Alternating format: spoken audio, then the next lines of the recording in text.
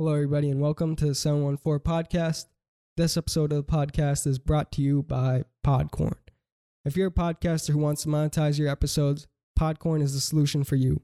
I personally use Podcorn to monetize my podcast. All you got to do is make a free account, browse through the hundreds of sponsors, make a proposal, and create the ad. And you get paid. Really, guys, it's that simple. Podcorn is the marketplace connecting podcasters to amazing podcast sponsorships such as host-read ads, interview segments, topical discussions, and more. Podcorn has been an exciting opportunity as it has allowed us to reach out to sponsors, get funding, and expand our quality and content. Their website is very accessible and makes it easy for you to connect with sponsors. With Podcorn, there is no middleman. Podcasters of all sizes can browse and choose opportunities right on the platform, set your own rates, and collaborate with brands directly without any exclusivities. You never give up any rights to your podcast, and Podcorn is here to support you at every step and ensure you're protected and compensated for the work that you do for brands. So if you want your podcast monetized, Podcorn is one of the easiest and most secure ways to do so. Their payment method is Stripe, which is secure and trusted by brands like Uber and Spotify, so you never have to worry about your payments. So make sure to click the link in the description and sign up for Podcorn and get started today.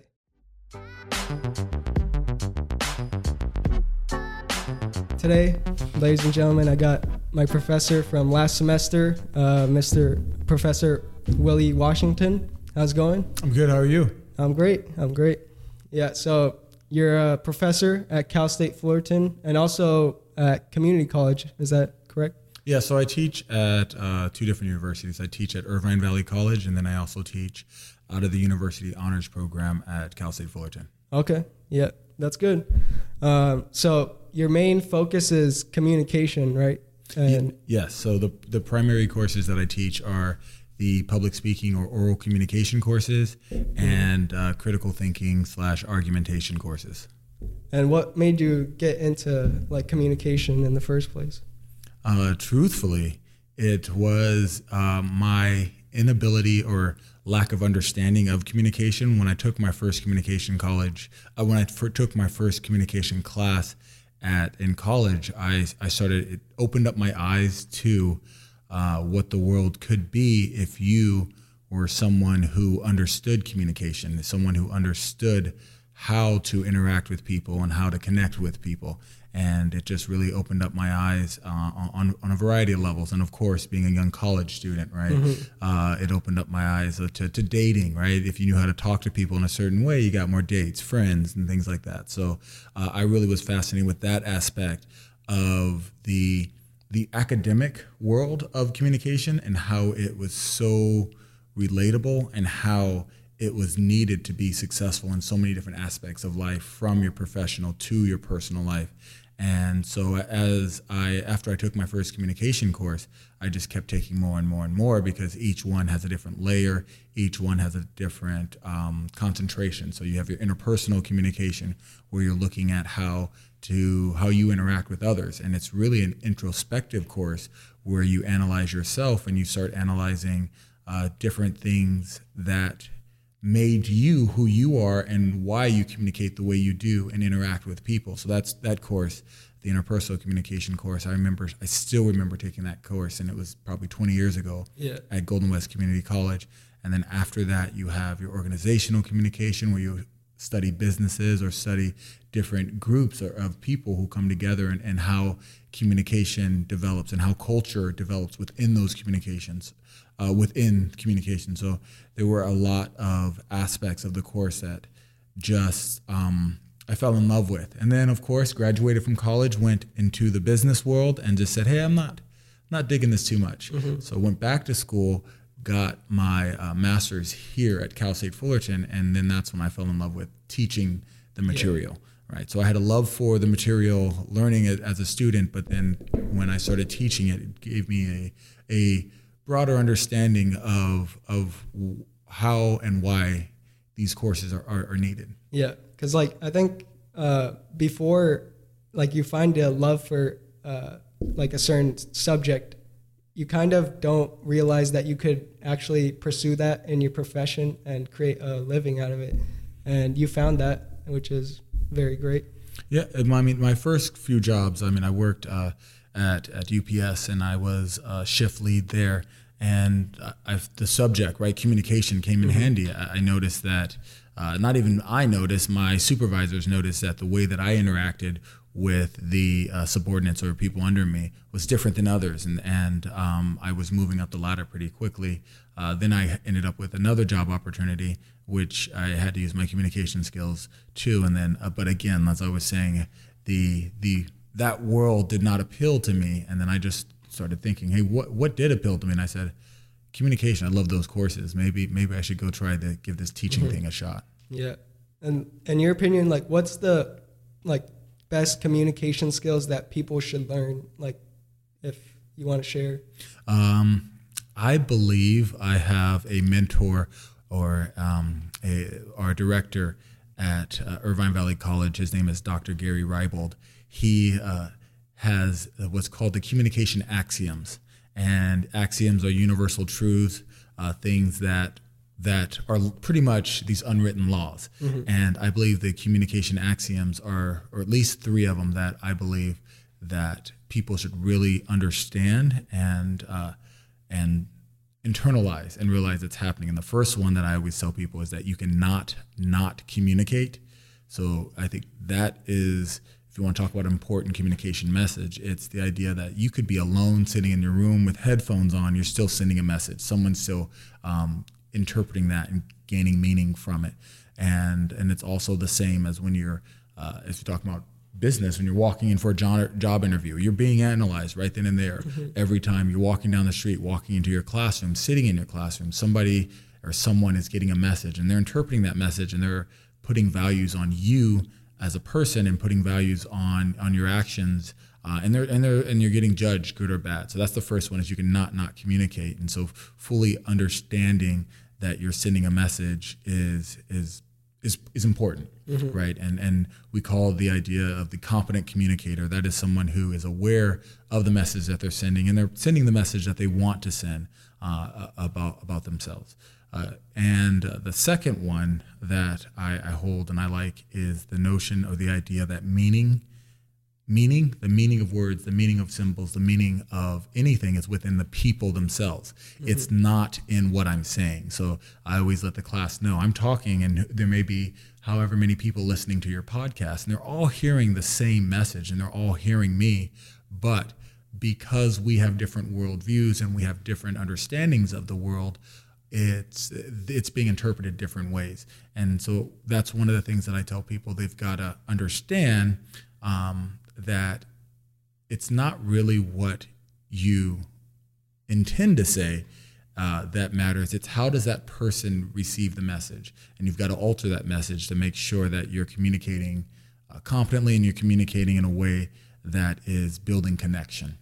And then the last one that I always like is the notion or the idea that communication itself is either passive or it can be direct. So understanding the best way to communicate to people. You can directly ask someone to do something. And I always use my daughter as the perfect example. She's a young teenage girl, and for whatever reason, teenagers don't want to do what you ask them to do. So I can't ask her to do anything directly. I have to passively or insinuate the things that should be done. Things to be done. I can't say, hey, do this, because for some reason that doesn't work. When you become a teenager, you start to say no, and so but understanding that, hey, some people are better motivated in different ways, and you have to decide the best way to construct that message for them to understand what's needed, and of course make sure that they understand that what's happening, right, or what you're asking them to do is not a command. It's maybe for the good of something, right? Good of everyone, or good. Yeah, I mean, that's what makes communication really unique, in the sense that not only is it something that you could learn, but also it's used daily in our lives, and that's very important. And you talked about like incentivizing certain people sometimes, and have you read the book by Dale Carnegie, How to Win Friends and Influence Fans? Yes. Well, everything I read now is for academic purposes. So all of my, I guess, leisurely reading or reading is not actually reading, but I've listened to the book on audio and audiobooks. I think that's one of the greatest things. So I'm in my car for 6-7 hours a day, pretty much driving back and forth between my different schools or different academies and different things. But I have listened to that book, and I think it's a great book. It's something everyone should read. It does. It's before, or it's not really a communication book, right? Yeah. It's not as far as an academic communication book, but it is something that everyone who wants to become a better communicator, wants to build better connections with people. Everyone should read that book. Yeah. So. I think in your class, when the first day it was like a introduction, and I said like my favorite book is that book, and like the main thing that I really like took out of it is that you could communicate in different ways, and that can really help improve your life in many ways. And talking about your class, I was in your class last semester, and that was my first communication class, and I really enjoyed it. And now you're currently teaching Honors 101B, right? Yes. So the class that you were in was the critical thinking course, and because my background is argumentation and debate, I teach that course like a debate course. So I believe that you can present ideas, and you can present arguments, but really what happens where the critical thinking really takes place is when your ideas and your arguments are challenged, and now you have to rebuild them, or you have to counter arguments. And a lot of times, I'm not sure if you had to do this in my course, but I assign topics for people to talk about, and I may put you on a side that you don't agree with. That was a pretty common practice in the old days of rhetoric, where Aristotle was teaching, and he had his students, and he would make sure that, hey, you had to be able to debate both sides. Even if you felt a certain way about something, you needed to be able to communicate or talk about the other side, so that you could either enrich your understanding of your side and reinforce your views, or change your views, right? You have to, I think one of the misconceptions is that you have to always be right, right, in communication or in anything, and whatever you believe, you have to stick with that belief no matter what. It's important to be able to see the other side and analyze the other side. Understand other people's perspective, and then make your own judgment on how you feel. Exactly, Yeah. And your class also is like a debate format. We did a lot of debates, like Congress debates and new topics like that. How do you feel like, how does that help improve one's like communication skills? Number one, communication, I would postulate or put forth the notion that communication, whether it is interpersonal, whether it is public speaking, whether it is argumentation, it is a skill. And you touched on this a little bit. It is something that you can get better at, right? And so in my class, I try to have a lot of low pressure opportunities for you to fail and experiment with communication and through debate, and not be punished for it, right, by receiving a bad grade, but just sit there and experiment with different ways of communication, and then also growing, right? So that's how it benefits. I believe the more you do it, right, the more you communicate, the more you interact with people who agree with you, disagree with you, whatever it is, the more you get outside your bubble, the more you grow. And so that's how I believe it helps you, is because there were quite a few opportunities. I don't know if you remember, right? All of my classes always have a lot of speaking opportunities, or I make you speak a lot, and that's the reason. And I always go back to another book, Outliers by Malcolm Gladwell, where he talks about these people who are exceptional people, they just did the thing that they're good at more than other people. And of course, RIP, my example is always Kobe Bryant, right? There are other athletes who were just as talented as Kobe Bryant, but nobody worked as hard as Kobe Bryant, and that's what made him who he is. And that's the same thing going back to public speaking and communication, right? I believe that people do not put themselves out there enough to gain the proper skills to become better communicators, and it is one of those things that the more you do it, the better you get at it. Yeah, because in the beginning, I remember in class, like most of the class stayed quiet and not many people wanted to talk, and there would be like these awkward pauses.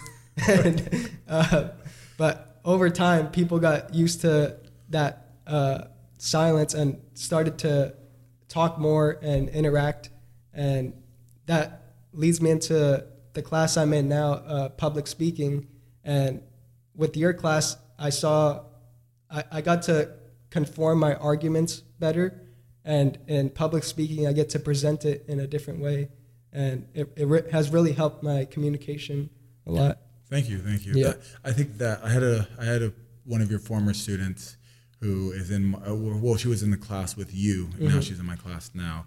That was one of the things. I forgot what we were doing, but she had said, she hated public speaking, but after being in my class for the first semester, her answer was, I don't mind it so much anymore, which made me feel good, right? The fact that her perspective has changed. And this is not going to be a bashing session on younger generations, but there is a decline in communication skills because of our cell phones. I remember, and I always use this joke, right? My whole point of going to college was I would try to get to class a little bit early and then pick out a seat next to that person that I wanted to maybe strike up a conversation with. But now we can be 6, 7, 8 weeks into the semester, and students don't know the name of the person they've been sitting next to for 3 to 4 or 6 to 7 weeks or however many weeks. And that goes back to what I was previously saying is there is that decline in communication. And I think when we have that decline in communication with each other, there's also a decline in understanding. There's a clip I show in class of Barack Obama where he talks about college is really the place to explore, the place to sit there and say, okay, I'm purposely going to get out of my comfort zone, meet new people that are different than the people I grew up with. And I wish I would see more of that in my classroom instead of going. And I started joking around with students and going, what's the name of that person? What's the name of that person? And now people are starting to talk, and I want that. Yeah. I want that interaction. You should get to know your classmates. You should get to know them. Yeah, because you never know like what that person is interested in, and you might be interested in the same thing, and you could develop new friendships.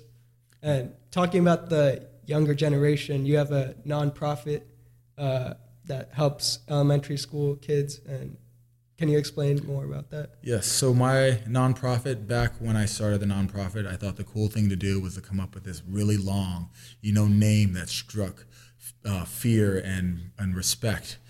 So the name of the nonprofit is the Argumentation and Communication Leadership Academy. And that is pretty much what my degrees are in, argumentation and communication. And we're hoping to build leadership skills. But of course, that name is just way too long. So everyone just calls us ACLA. Yeah. And we started with a local elementary school here. It was actually my graduate project. When I was graduating with my master's degree from Cal State Fullerton, you have 3 exit options. You could write a thesis, you could take comps, which is a long test. I hate tests. Yeah. Or you could design and create a project. And what I did is I created a elementary school speech and debate program to enhance communication. And there's a lot of speech and debate programs out there, but what I wanted mine to be, the way I wanted mine to be different was we were going to be grounded in the discipline, right? The collegiate discipline of communication. And so we taught communication theory before we went into debate and argumentation and all of that. And a lot of our events, we created new events just because we wanted to enhance communication skills. And so what happened was after my graduate project had ended, the principal of the school, the local Fullerton school, came to me and said, look, you can't leave us. You've changed our children's lives. And then I was like, wow, this is something I love. I mean, I love teaching at the college level, but then I loved interacting with these students.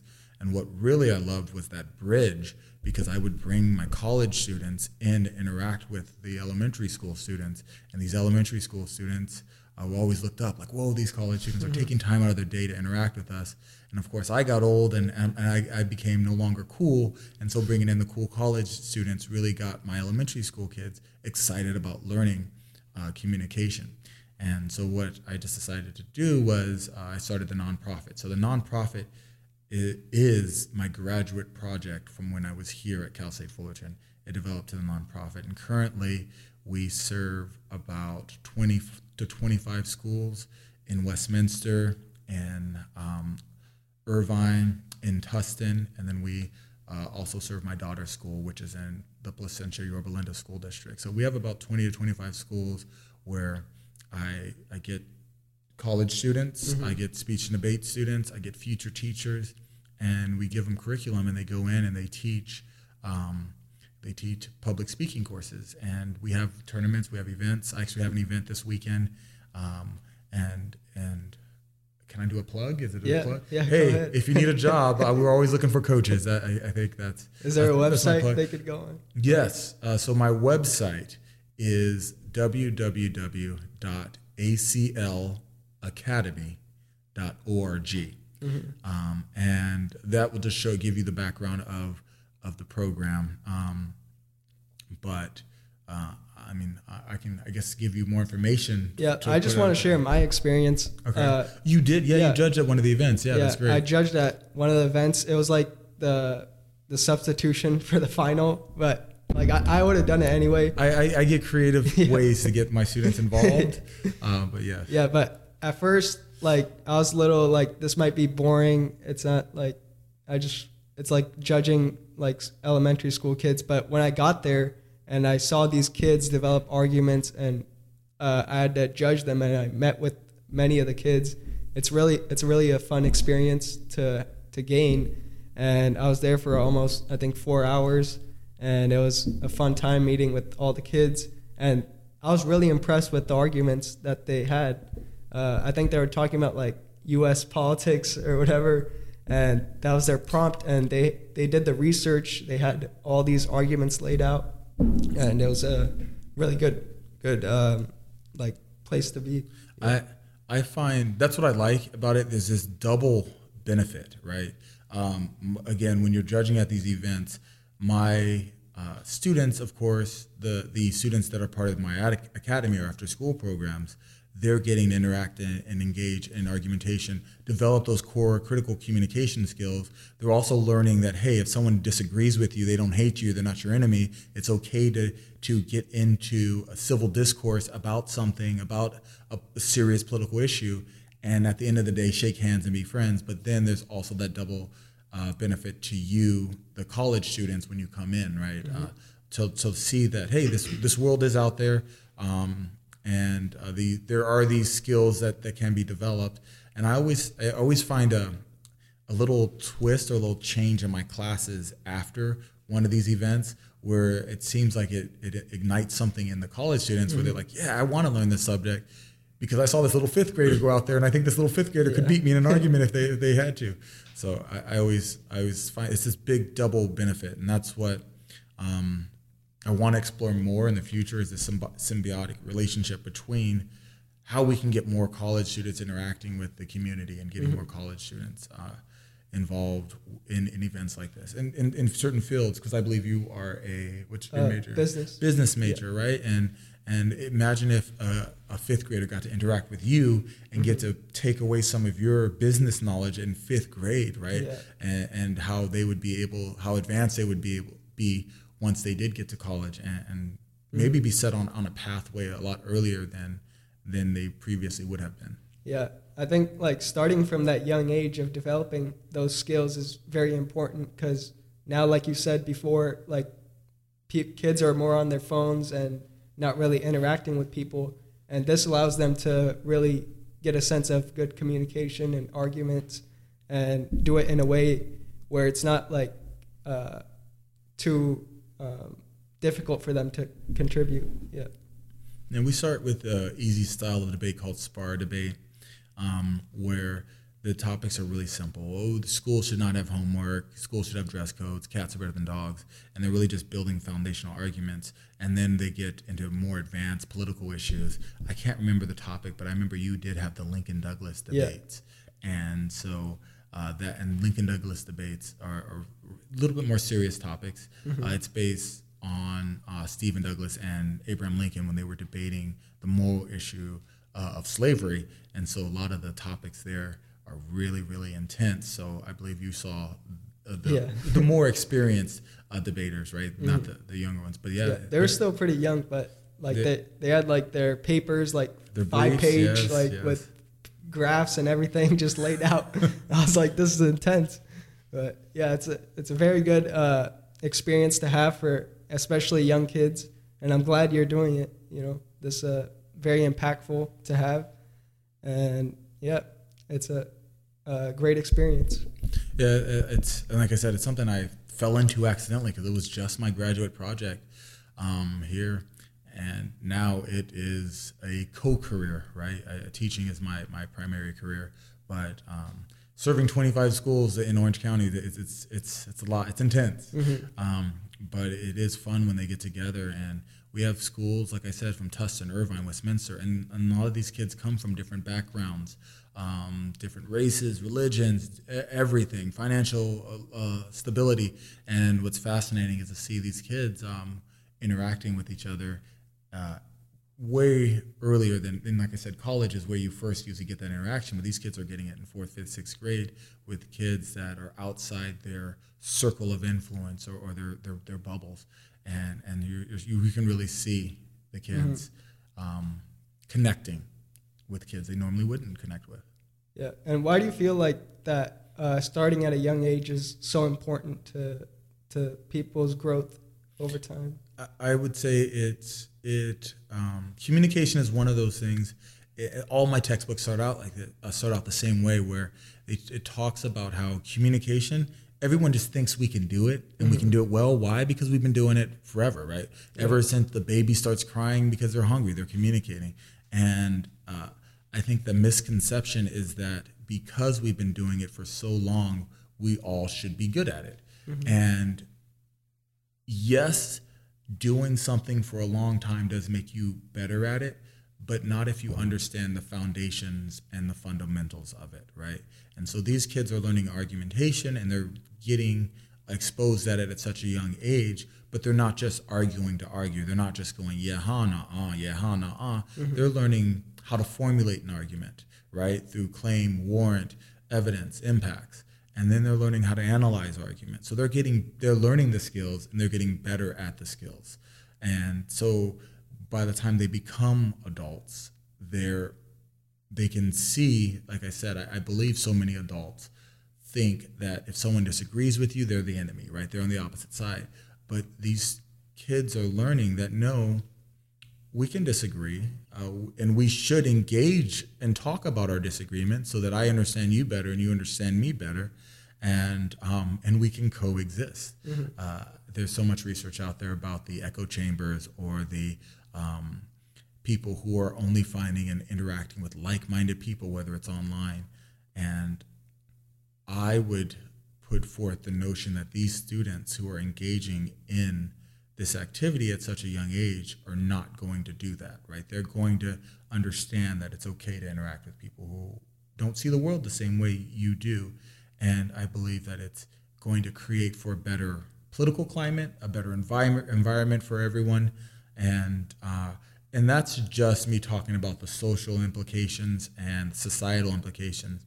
But there is a lot that goes into your personal life, right? Yeah. Having a meaningful friendship, having good friends, having a good partner, that's all communication. And that is, of course, your ability to understand arguments and disagreements, because the closer and more you interact with people, the more you're going to have them.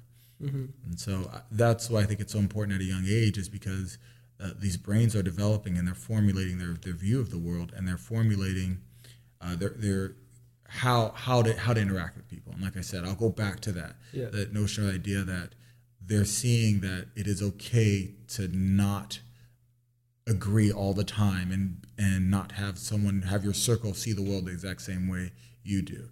And I go back to a question I asked my class. I got the privilege of teaching an early college class on a high school campus this year. And I asked them about interactions, about political discourse, and almost everyone in the class says, you don't do it. And I said, what do you mean you don't do it? They said, you don't talk about things that's happening societal-wise or and socially or politically, because you're going to lose a friend.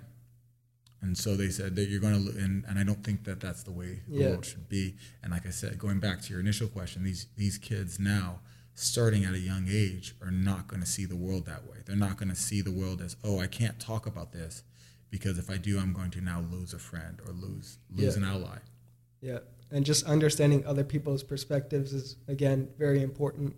And going back to like political talk that you were talking about, during your class, we talked about the Andrew Yang's debate with the freedom dividend. Yeah, I believe freedom it was dividend. called. Yes. Yeah. Unfortunately, he dropped out, which is sad. But nobody gets their $1,000 anymore.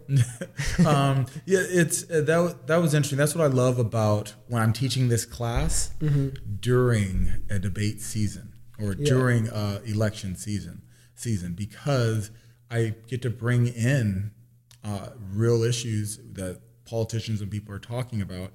And again, I mean, you may have been, because it was the Congress debate, and you have to formulate and you have to write cases for both supporting the bill and against the bill. You have to write both cases, and you have to get up and you have to speak and to see both sides. But I love when we can bring in stuff like that, like what's really happening out there.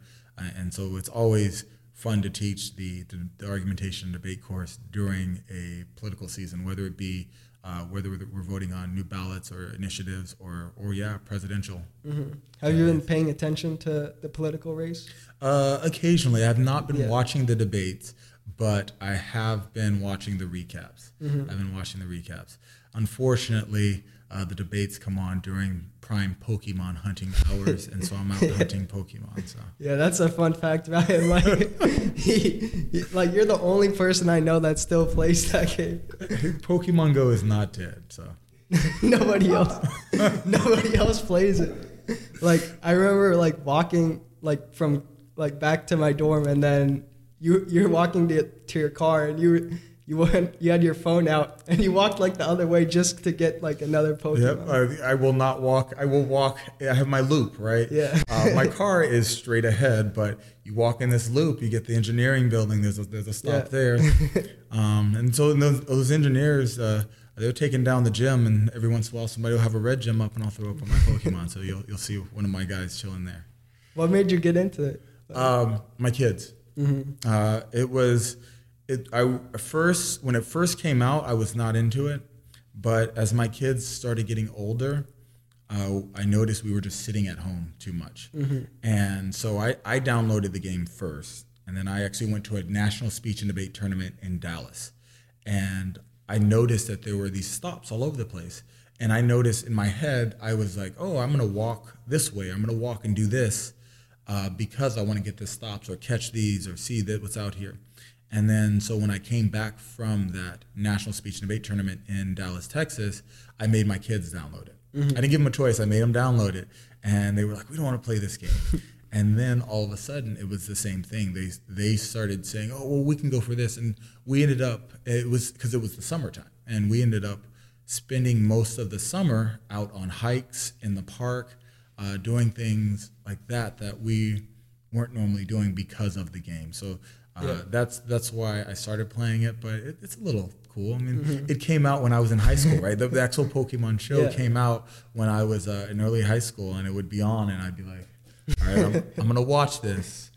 Hopefully nobody will make fun of me at school, but I'm going to watch it. And I actually watched the show, so it's kind of neat to share that generationally.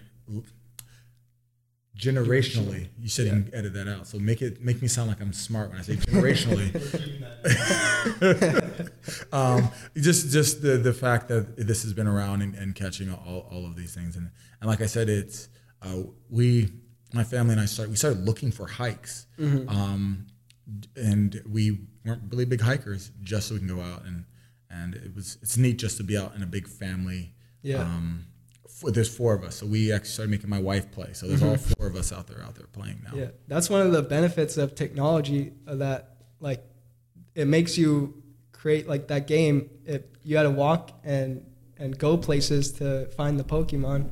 I mean, it's built into the game, and so the designers of the game did have a conscious effort to design a game that force people to interact with each other, right? If we want to go back and tie that into communication, because a big part of the game is making friends. Me and my kids now, we're out and we have so many people that we talk to now just because of this.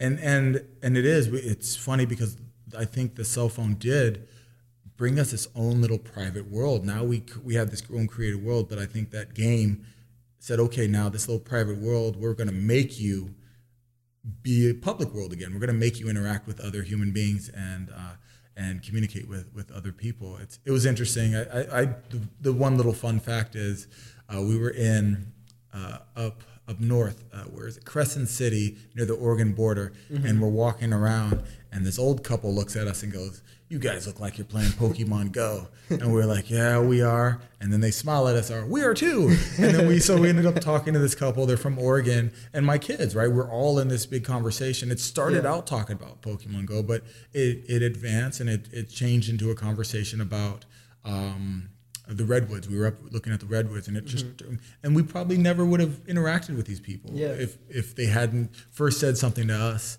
And so it's neat. It's neat when technology is purposely doing that, right? When it's purposely trying to create a connection between people. Do you think social media has the same impact? Social media is interesting. I don't want to be one of those social media bashers, but again, I'm in the older generation. You all don't use Facebook anymore and things like that. What is it? TikTok? Is that? There's TikTok. There's Snapchat, Instagram. Yeah. All right. Yeah. I believe that it has created a harmful environment for communication. And I believe there's good and bad in everything. And if we want to go back to really, it's how people use it. There's a lot when you talk about bullying and the pervasiveness of bullying now, because it never leaves, right? Bullying was bad at school, but imagine now it's bad when you go home and you see it online and things like that. Yeah. But then there's also the fact that now there's all these communities, right? Where if you maybe don't have a lot of people who think, look, and identify with certain things that you identify with, you can now go online and build these communities and find the support. So it's all this, it's just good and bad. And I think that's the question, right? Let's do that Congress or debate question. I mean, how do you regulate it? Should you regulate it? One of the interesting, because currently I don't think it is regulated at all. I know that some schools, especially private schools, will make you, if you have a social media account, they make you give them access to it. But I mean, you can always create fake ones and things like that. But I think that is a question for reach and things like that. Do the schools have the right to now regulate that and protect kids because of things that they see online? Social media, like I said, I think it has its good and its bad. With any new creation, I mean, we can go back to the car, right? I mean, the car industry had to be forced to put seatbelts in the cars to save people and airbags and all that. This is a whole different idea, but it's the same thing. I mean, it's this new thing, and we've got to figure out. It's still like relatively new. This platform it's only been 10, 15 years since social media has become popularized, and now more people are using it, and we still haven't seen the full effects of how it really shapes people to be different. Yeah, and it's different than social media, but it's with things being online and everything like that. Students, I mean, there's cases where students are now maybe not getting their acceptance to certain universities rejected because of stuff that they posted years ago, right? And it's an interesting world, and it's all directly related to communication. And I would argue that the same principles apply as far as understanding how to construct a message and the importance of, hey, you're always communicating, you're always informing people about who you are through your actions, through your words, through your post. Make sure you understand how, we call it encoding and decoding, right? In communication, you have a person or a message that's being encoded through symbolic interaction. So I'm choosing how to encode this message, send it to you. You're dissecting it through your worldview, decoding it, and extracting meaning from it. But the competent communicator is someone who is aware of the way that message is the possible ways that messages could be decoded, and they want to make sure that that message is being interpreted in a favorable light. Yeah. So, what do you think is the best way to use social media for communication? Like, in your opinion, since you said, like, of course it could be treated like you could bully and stuff, and that's a bad way to use it. But what do you think is the best way for people to use social media? If there was a way to, if everyone understood, the purpose and the correct way to formulate arguments, and weren't so personally invested in getting their feelings hurt when someone disagrees with you. Mm-hmm. I think it would be the best way to build social media would be to create forums to interact and talk with people who don't think like you. I think that would be the perfect way to use social media, is to get people together who are outside of your social bubble to get their ideas and their thoughts and to interact with other people and say, okay, here's how I see the world. How does you? And you've got it's asynchronistic communication, right? They post and you post. It's not you don't have the facial interaction. And sometimes that's what allows people to be so rude to each other on the internet. And because they're hiding behind a screen. Yes. But maybe that we take that away and we create these forums for people where you have communication in your through like a go-to meeting or something like that, right? Where you can see the person you're interacting with. But I think that would be the best way to use social media, is to build communities, bring people together. When I talk about my first interaction with Facebook that I thought was so cool was, of course, people that I probably would have never, ever seen again. High school, people from high school, people from middle school, even family members, right, who live across the country. I can now just kind of drop in, check on them, and I'm more likely to pick up the phone and call them now because I see something that's happening with them. So I do see a positive, like, building of relationships and keeping connections through social media. That's Facebook. I don't know what's happening on the Snapgram chat. Yeah, I think Twitter is like the most is the best platform for what you're talking about, since you could tweet and reply like to whatever people are saying. You mean going back to the notion or the idea of building communities and getting people who are not so like-minded together. Okay. It's more like a forum where if you want to talk about a subject, then another user can also like go in and reply to your message, and you could have a conversation. And I think that's like the best use of it. But again, it could be used out of hand since there's no regulation. And again, you have to understand communication. You have to understand argument, right? Being able to how you form arguments. How do you analyze an argument? How do you attack an argument, right? And attack not in a negative way, like attack, but how do you analyze it to take it apart to determine its validity? People need to understand that, and that's what you gain through a communication course, whether it be through an argumentation course, public speaking course. You gain those skills, but I would say that those skills are lacking, and that's why we have the interactions we do have. Yeah, that's the importance of communication in our daily lives, and I think that sums it up. And I hope you guys enjoyed and learned something from this episode. Thank you, Professor. Thank you for having me. Yep. All right. See you guys later. Bye.